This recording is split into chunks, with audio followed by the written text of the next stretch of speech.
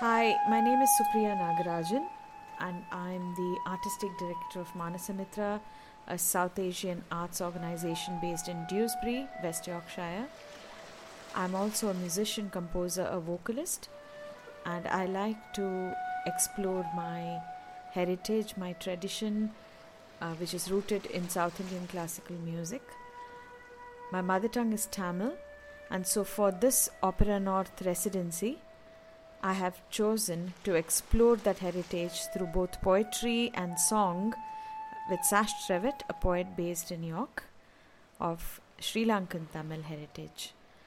My work's always been concept driven, and I love to explore the human voice.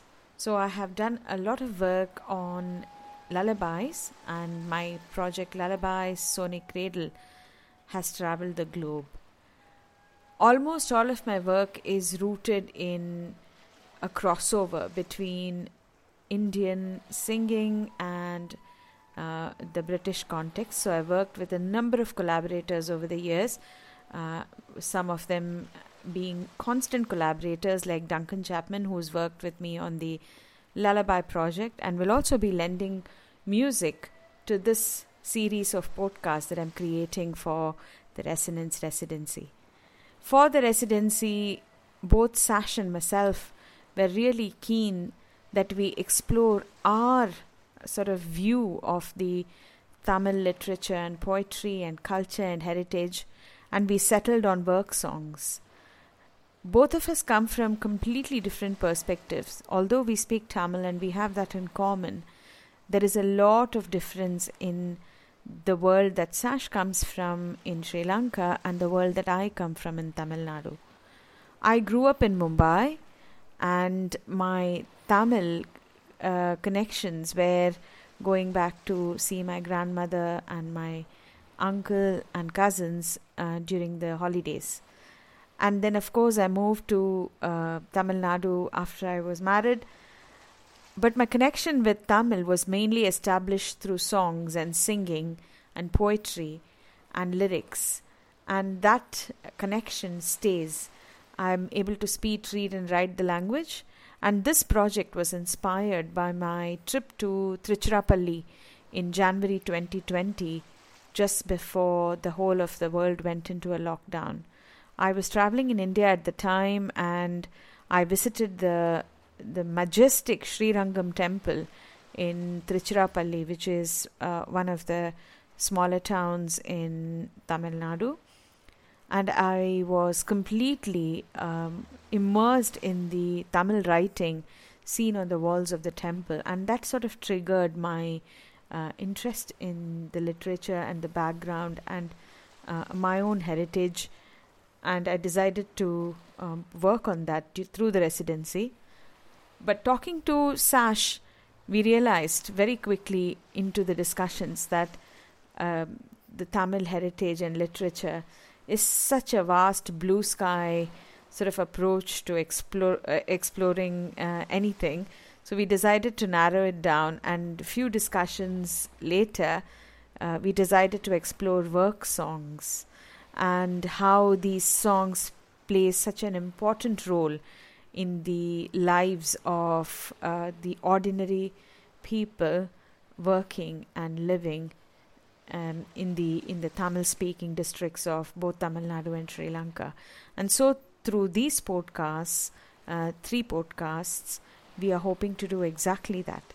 In this first podcast, we want to talk about the fishing communities based off the coast of Tamil Nadu, not far from Rameshwaram and Dhanushkodi, which is the furthest point of the southern coast and the nearest point to the coast of Sri Lanka.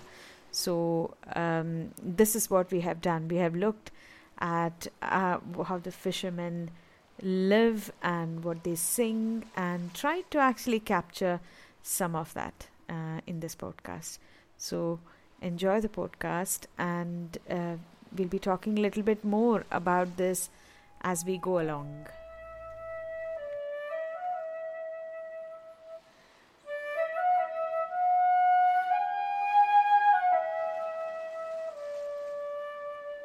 Hello, my name is Shash Trevett. I am a poet and a translator of Tamil poetry into English.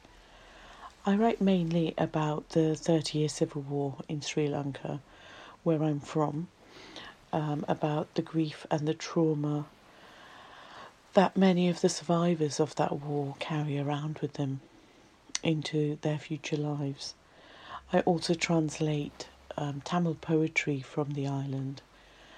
The Tamil poets who live and write there are writing very important poetry of witness at the moment. And by translating them into English, I feel as if these important and pertinent voices will be heard across the world. So I have a special connection to beaches and to the fishing communities. I've made many a trip to the beach when I was growing up in Mumbai, which is an island, and which is an island with some beautiful beaches.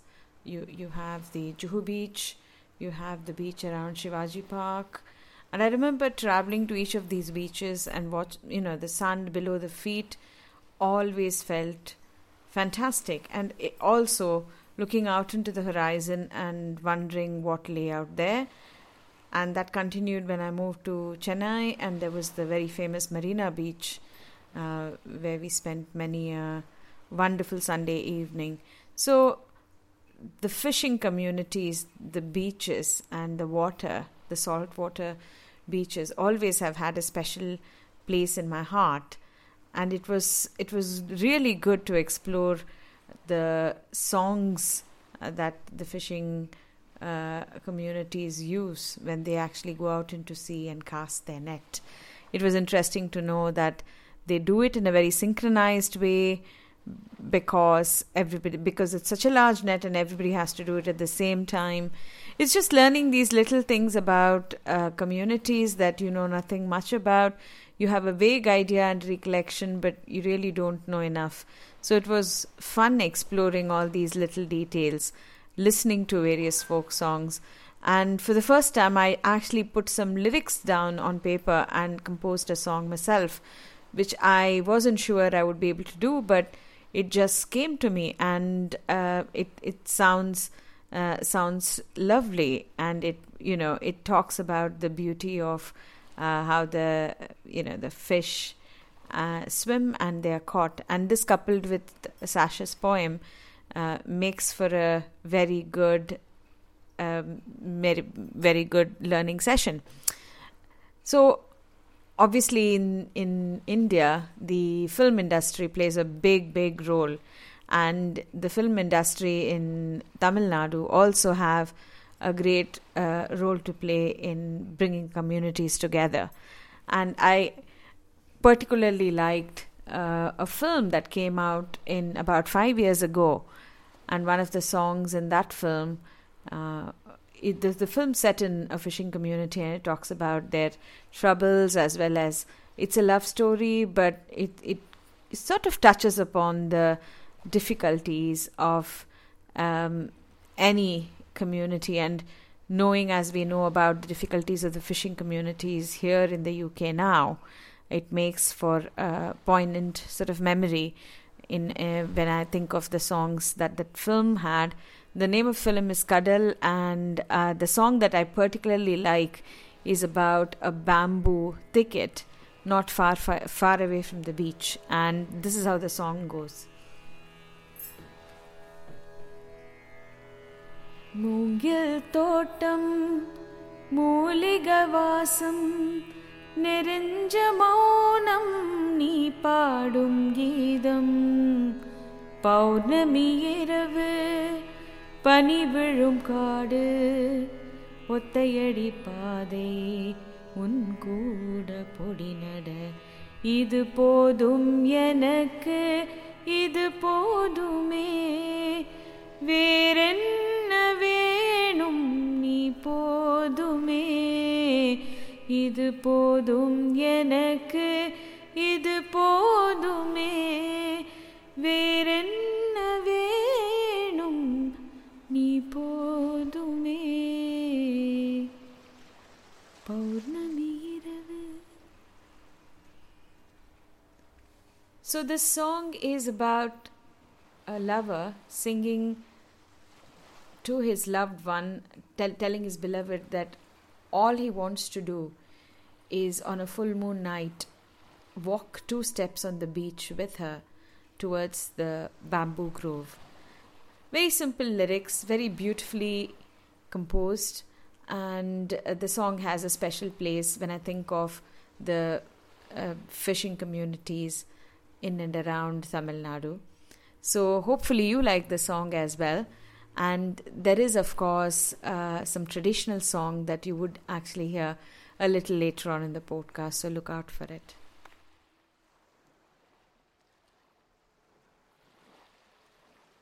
So, Resonance, the project, actually, resonated with my idea of exploring heritage and Tamil as a language. And you came to mind immediately, Sash, because I remember in 2018 we had, worked with one of your poems to compose music for HCMF, for the project Canopy of Voices, and we worked with different communities, and the poem resonated with almost all the participants. So it was just a lovely way of exploring poetry that you had written. And so when Tamil was sort of playing its role in my head, you came to mind immediately, and I was keen that we sort of explored that Tamil heritage together, the language and the beauty of what it meant. How did you feel when I sort of approached you? Well, I was very excited. The thing that slightly worried me was that I don't write in Tamil, but I translate Tamil poetry. And so I was thinking, I didn't know how deeply you wanted to delve into the language, because I'm very comfortable writing and creating in English, but not in Tamil. But we had a first chat about it, and it seemed manageable, because I thought we would use the cadences and the structure of Tamil poetry, but I'll be writing English. So that reassured me greatly, and I was very excited about it, really. Actually, I didn't even cross my mind that you would be worried about it, because Tamil poetry was never in the forefront of my imagination. I always imagined English poetry because it's so accessible. The project was going to be celebrating Tamil literature, heritage, poetry here. So we want people to be able to easily access it. So for me, it was always going to be poetry that you would write in English. But I love the fact that you use a lot of lovely colloquial terms, Tamil terms in your poem, and tiny snippets of the language embedded in the poetry, and that for me actually is very attractive, because it sort of is a curiosity point, isn't it, in poems? Yes, yeah. I suppose I immediately did think, because the language and the heritage are so tied up together. Yeah. As soon as you say to me, I want to explore Tamil poetry, I immediately think Tamil poetry. But I suppose that's the difference between us, that I deal with words and you deal with music. So no, yeah, I'm sort of like I pick bits that I'm comfortable with, and I sort of mix it all together and produce something that's as a bit of a mongrel of both languages, really. Rightly so. I mean, absolutely. I mean, you have to enjoy what you do to that most. So, absolutely, you're right to pick and choose what you do with how you want to present it. But I think some beautiful, beautiful work has emerged from that initial discussions. And, we've been thinking, what shall we do? And, what is Yapu? And, then I remember you saying, well, Yapu is a very basic meter that was, used in Tamil poetry a long time ago. So we should actually evolve from Yapu and do something a little bit more in the direction of actually exploring the cultures and heritage. Do you recall that conversation? Yes, yeah. I was keen to. Yapu scares me because it's just so constraining. I mean, it's so formulaic, and if you just stray from it by a syllable or a stress, then you're not writing Yapu. And because I don't write in Tamil anyway, it was difficult to transfer the rules of Yapu onto English because the two languages are so different. Um, but the idea of old Tamil poetry, Sangam poetry, which used the Yapu meter, the Sangam poetry again is very formulaic, and it has these landscapes called Tinne. And so there are five major landscapes, and poetry is set within one of these five major landscapes. And each landscape has its own flora and fauna and its own rules of how you use the flora and fauna to write your poetry. So I suggested that maybe we should look at Tinne instead, which again is a modern take on an ancient form of writing. So I think we sort of started doing some research into that. And then Absolutely. with the fantastic idea of using work songs, which was just a genius idea, I thought. It lent itself. I mean, as our discussions grew and as I was reading material, some of which you had researched and sent across to me, it struck me that there is a whole world there, which connects uh, both the coast of Sri Lanka to the coast of Tamil Nadu effortlessly because of work songs. I mean, work songs are almost pretty identical in both these um, both the countries. Although the countries are separated geographically, I think the cultures are pretty similar. I mean, more than pretty similar. They are similar.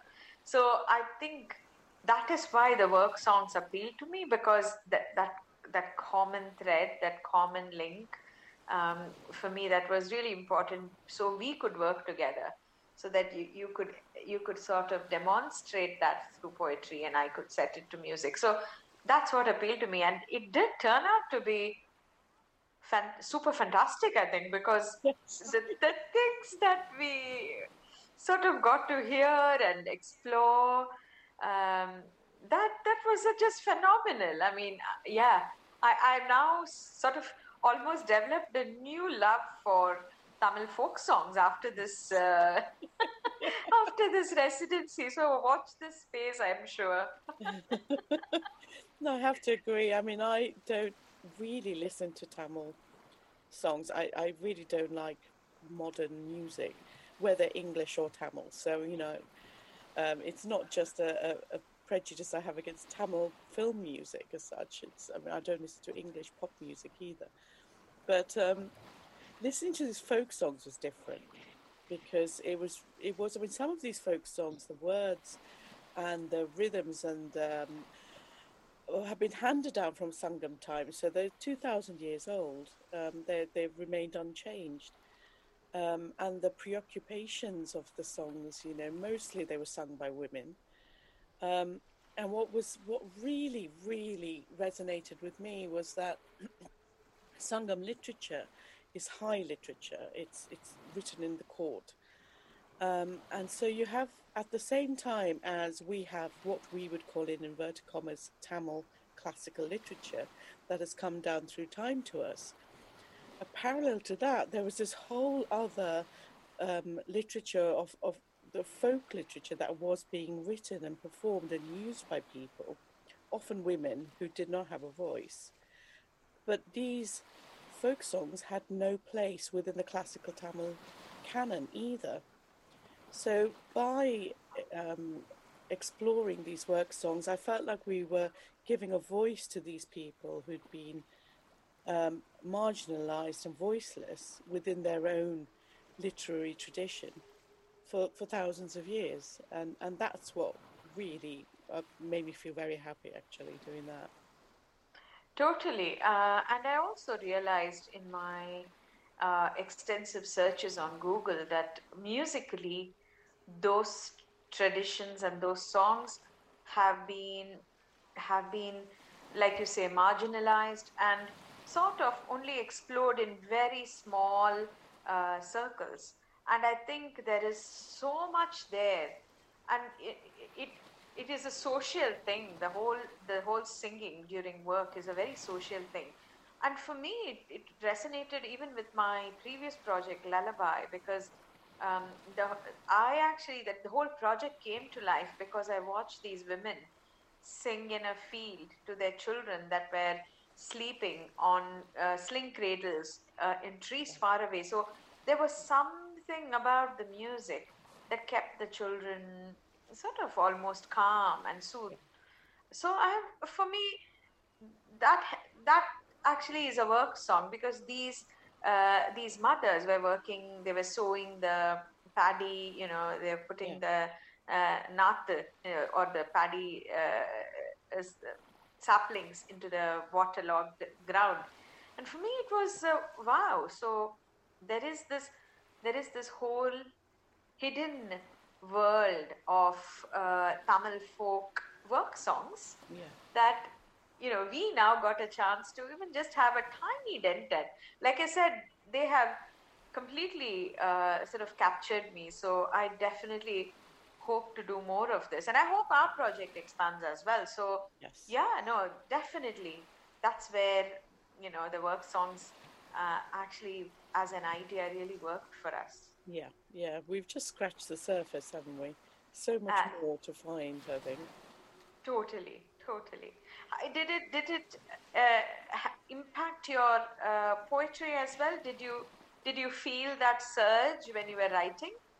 Um, well, I had to change the way I wrote because obviously I was writing songs rather than poetry. So that changed just the meter and the rhythm of the lines. Um, but the preoccupations that I bring into my own poetry, which is mainly it's Tamil culture, but it's specifically Sri Lankan Tamil, because even though the two countries are very similar and we share a lot, uh, we're completely different at the moment in the current political situation where Tamil is absolutely endangered in Sri Lanka. Sure. Whereas in India, it's got the freedom to flourish. So by writing, even though I don't write in Tamil, by bringing in the Tamil cadences or Tamil folk stories or whatever that I do, it's my way of keeping the language going. So it was very important to me that that carries on within our own project. So even in the poetry that I wrote, I'd have a couple of verses about the work songs, but I'd slip in a verse about Sri Lanka and the Yes. war and the Yes. effects of the war on the people living there and working there. So yeah, it was a different way. Absolutely. Yeah, it was I love the singing fish, and that, of course, you brought in the bridge from Sri Lanka, so that yeah, made that made an impact, and that that actually was quite heartwarming for me, because I was thinking about this fish swimming on the ocean, not really worrying about geographical boundaries. They were swimming, and that is that really. So whether it is in Sri Lanka or in Ramanathapuram, didn't matter to the fish. So, but that was no. lovely to have that poem But that based. yes, that poem's based specifically on the lagoon in Batticaloa in the Yeah, east of the island, where these singing fish live. yeah, Um, and they are like a tourist sensation. Everybody goes to try and listen to the singing fish. right. Um, but the thing is, during the war, that bridge, Kaladi Bridge, it was so important, strategically important, that it was taken over by the military, and the people weren't allowed to go anywhere near it. And the fishermen who fished on the lagoon, which is a massive lagoon, weren't allowed to fish there. And then the waters around Sri Lanka were also denied to the fishermen because either the Sri Lankan Navy would stop them going out or the Tamil Tigers would stop fishermen from going out. So their livelihood had been completely destroyed during the war. So in the Singing Fish of Calais Bridge, it's all very well for tourists to go and listen to these, or try and listen to these fish now. But for 30 years, nobody was allowed to listen to them. And that was the point I wanted to bring into the poem or the song. Fantastic. I mean, you did bring in the point quite strongly. So, as I was composing, uh, although the fish song that you will hear later on in the podcast is about the movement of the net going into the water to in unison, and bringing the fish back and all that. That is the rhythm of the song, but yet there was an undertone of melancholy in my composition, because there was that recognition that a lot had changed and the freedoms had been curbed. So there was a nod to the fact that I understand that, and especially because the poem that you had composed was in relation to the Kaladi Bridge and the singing fish. I wanted to say, yes, it's lovely to have a rhythmic fishing process, but actually there is something underneath there. And I also remember the lovely clip that the your colleague Ahilan had sent in about the poetry that was being sung. There was an undertone of melancholy there as well. Although people were singing it, and they've been singing it for ages and ages and ages, there is still that undertone of melancholy. And absolutely appreciate that there is more than just what meets the eye. Yeah, and to be aware of that. So thank you for that, Sash. That was quite a revelation. I learned something today. It's something that I can't get away from. Sometimes I wish I could, but no matter what I have to write, it always comes back in, really. Yeah. No. I didn't realize that people were now. I didn't realize what I didn't realize, and what I learned today was the fact that they were prohibited from fishing there during the war. I didn't realize that, and it's like I think only fishermen will understand what it means to be told to stay away from the sea, because the air is in your bloodstream. You can't actually stay away from it. No. Interesting. Thanks for that.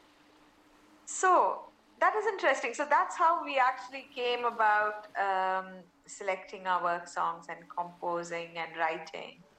And so the next thing that I wanted to speak to you about is our experiences with fishing and fishing songs. So we had a lovely discussion, didn't we, about the sea shanty songs in the UK, and you also have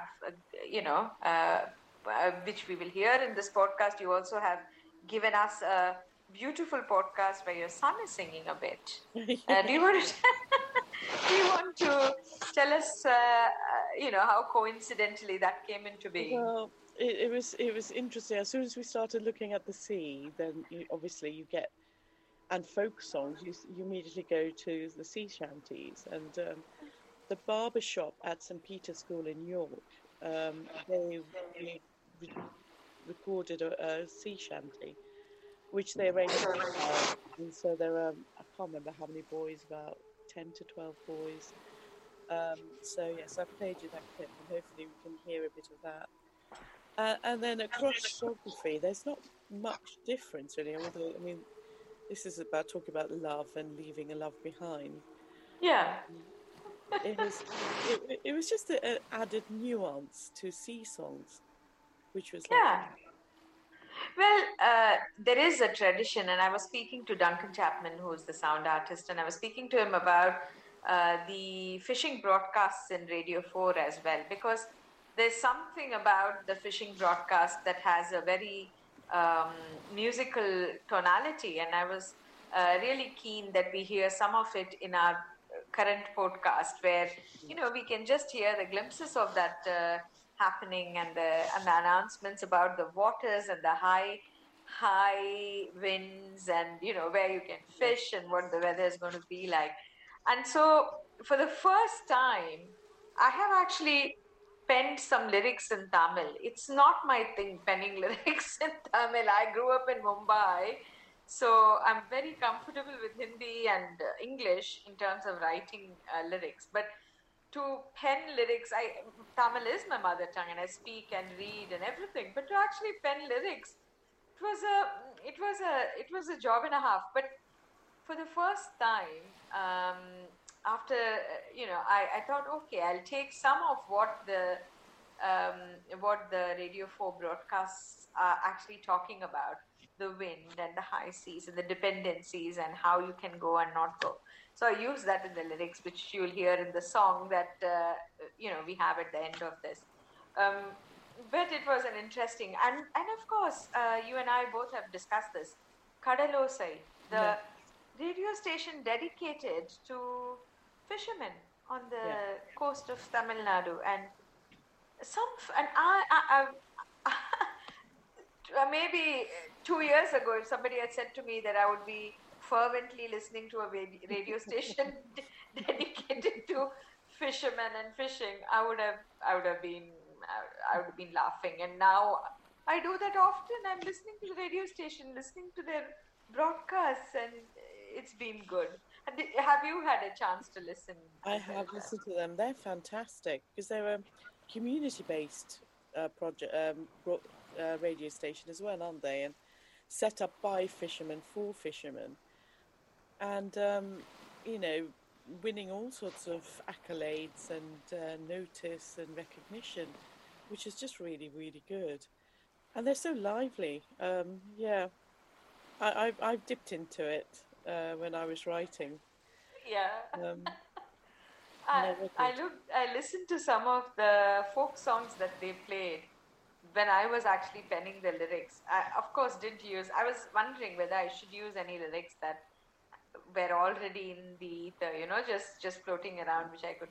But in the end, I ended up doing my own. But it was really lovely to listen to some of the songs that were sung by the locals there, and the whole culture of what fishing means to people. I had a lovely discussion with one of the radio hosts there. Her name is Gayatri, and I'm hoping at some point we'll be able to speak to her through this podcast as well. That she was talking to me about why the radio station was set up and how and what it does. So it's kind of almost a social broadcast. So, if somebody wants to broadcast things for the benefit and welfare of the community, including environmental messages like you should fish sustainably, that kind of thing. That's all going out through that radio station, which is just amazing. Yeah. To think that that can happen. Yeah, it has been a journey of discovery, wouldn't you say, Sash? Yes, absolutely, absolutely. We started out in one point, and we have come to this point where we have discovered.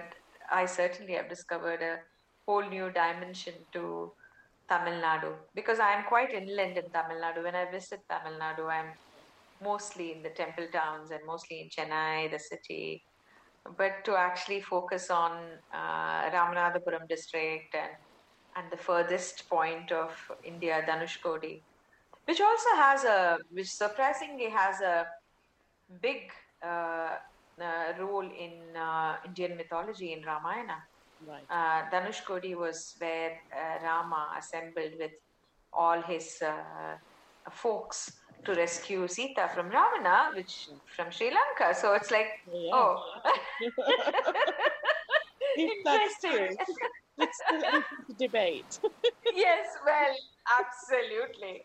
That is a debate for another project, isn't it? Wonderful. So that's it's been a good journey. It has. Yeah. It's been lovely. On Saturday the 18th.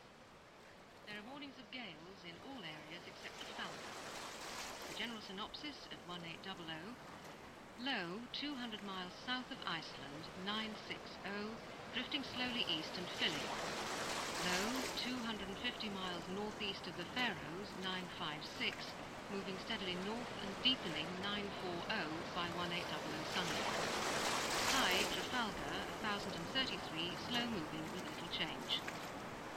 The area forecast for the next 24 hours. Viking, north and south Utsira, 40. Southwesterly, veering northwesterly, 6 to gale 8, perhaps severe gale 9 later. Rain, then wintry showers. Yelelo ailasa, yelelo. Yelelo ailasa, yelelo. Yelelo ailasa, yelelo. Yelelo ailasa, yelelo. கடல் கரையில் வீடு கட்டி வாழுகின்ற மீனவர்கள் ஐலசா ஐலசா ஐலசா ஐலசா ஐலசா ஐலசா ஐலசா ஐலசா காற்றினிலே விழி திரும்பி மாற்றம் ஒன்று நோக்கிருந்து காற்றை நம்பி வாழுகின்றோம் ஐலசா காற்றை நம்பி வாழுகின்றோம் ஐலசா ஐலசா ஐலசா ஐலசா ஐலசா படகோட்டி கதைகளெல்லாம் கடலுக்கே துணையாகி படகோட்டி கதைகளெல்லாம் கடலுக்கே துணையாகி வாழ்ந்து வரும் மீனவர்கள் ஐலசா வாழ்ந்து வரும் மீனவர்கள் ஐலசா ஐலசா ஐலசா ஐலசா ஐலசா ஐலசா ஐலசா ஐலசா ஏலேலோ ஐலசா ஏலேலோ ஏலேலோ ஐலசா ஏலேலோ ஏலேலோ ஐலசா ஏலேலோ ஏலேலோ ஐலசா ஏலேலோ ஏலேலோ ஐலசா ஏலேலோ ஏலேலோ ஐலசா ஏலேலோ ஏலேலோ ஐலசா ஏலேலோ ஏலேலோ ஐலசா ஏலேலோ. When we decided on looking at fishing songs for this residency, I researched the fishing communities who lived around the north and east of Sri Lanka and who lived in Tamil Nadu in India. I listened to various fishing songs that had been recorded, and I looked at the role women play in fishing communities, from mending the nets to sorting the catch to selling the catch in the market. By some happy chance, which I can't remember exactly how, but while I was looking at the Tamil fishing communities in Sri Lanka, I came across references to the singing fish phenomenon. In the fish that live in Batticaloa Lagoon, which are reported to sing. This phenomenon has been recorded since the 17th century, and Batticaloa Lagoon is a major tourist spot where people gather to listen to the songs of the fish. They only sing on a moonlit night, and they congregate under a bridge called the Kaladi Bridge. The Kaladi Bridge links the Batticaloa Lagoon to the mainland and was of an enormous significance during the war. and had been taken over by the army. People weren't allowed to go anywhere near the lagoon or the bridge, and so for 30 years no one really heard the fish thing. And fishermen who normally fish on this lagoon weren't allowed to fish there. This interested me greatly and was the hook that I was looking for to write a poem about the singing fish of Calady Bridge. And so that's what I did.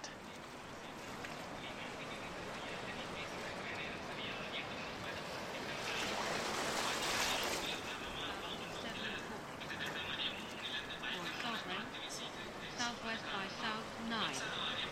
Recent rain 11 miles. 1007 4. Jersey south 5. Recent drizzle 6 miles. 1012 4. Channel light vessel automatic. Southwest by south 8. 1000 meters. 1007 4. Scilly automatic.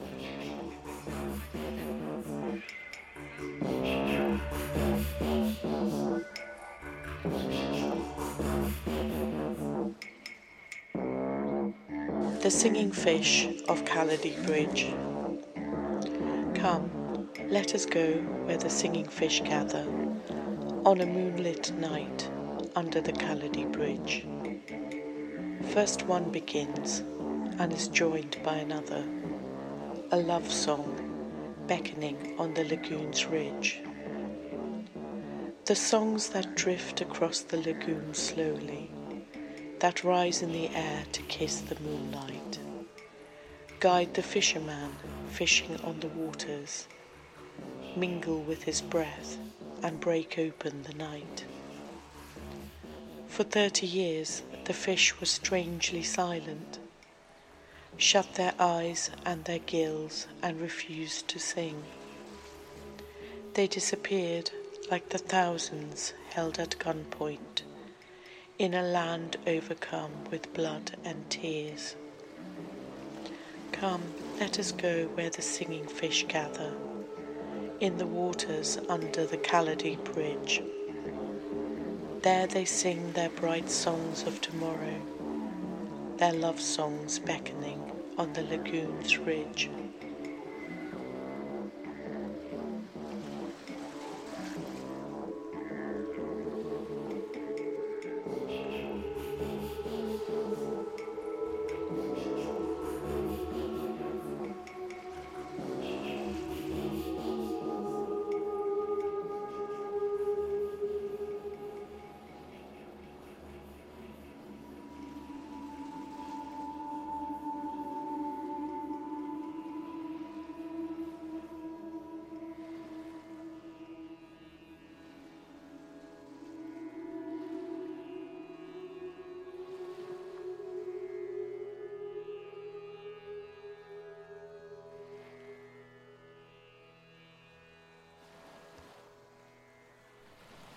So the composition of Elelo Ailisa was quite interesting.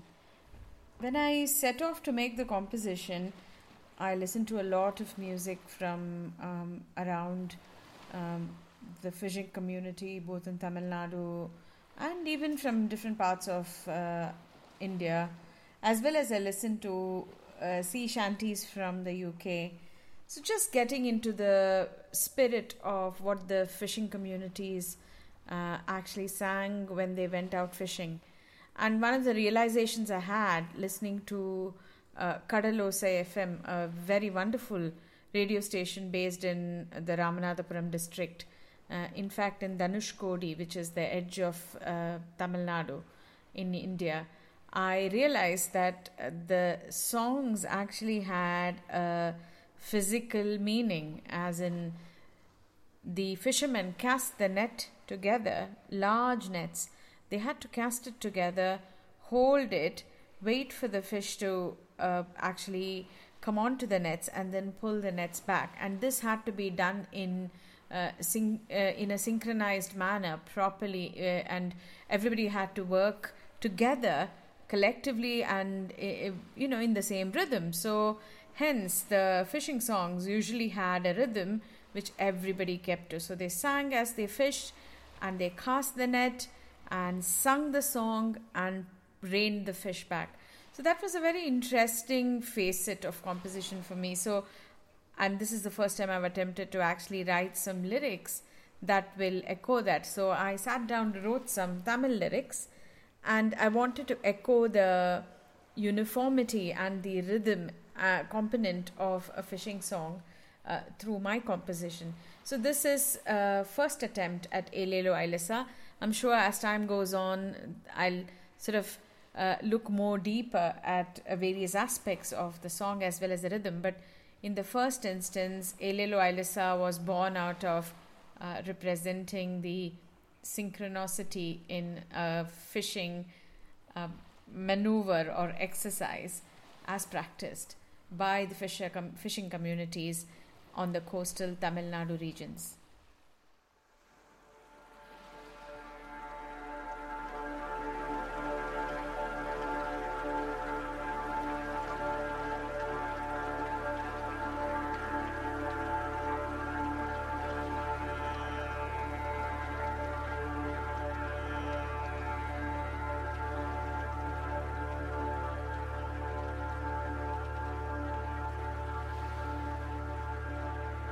Elelo Ailasa, elelo, elelo, Ailasa, elelo. Come, let us go where the singing fish gather on a moonlit night under the Kaladi Bridge. First one begins and is joined by another, a love song beckoning on the lagoon's ridge. Elelo Ailasa, elelo,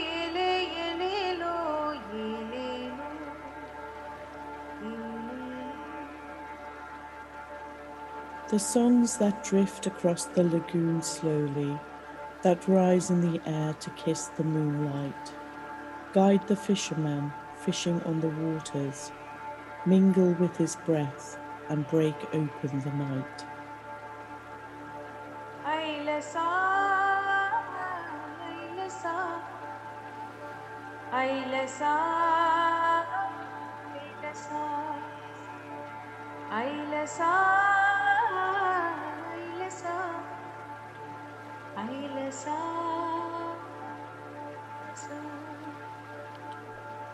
For 30 years the fish were strangely silent, shut their eyes and their gills and refused to sing. They disappeared like the thousands held at gunpoint in a land overcome with tears and blood. Elelo Ailasa, elelo, elelo Ailasa, elelo, elelo Ailasa, elelo, elelo Ailasa, elelo. Come, let us go where the singing fish gather, in the waters under the Kaladi Bridge. There they sing their bright songs of tomorrow, their love songs, beckoning on the lagoon's ridge. Elelo Ailasa, elelo Ailasa, elelo Ailasa, elelo Ailasa, Ailasa.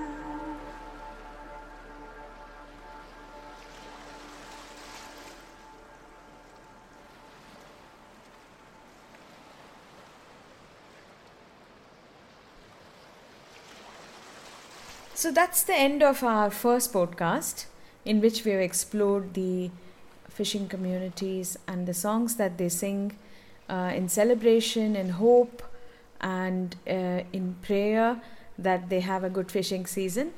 And we hope you enjoyed listening to some of the processes and some of our singing, as well as some of the poetry and some of the sort of the background to how this project and this particular podcast came to happen. We are hoping to set up 2 further podcasts just exploring the same thing, and the next one is really interesting because it takes me back to my childhood, and it is about the women folk of a village gathering together to pound the rice husks and then create rice powder, as well as all the special social togetherness they experience when they actually come together to pound the rice. We'll talk more about that in the next podcast. Until then, cheerio.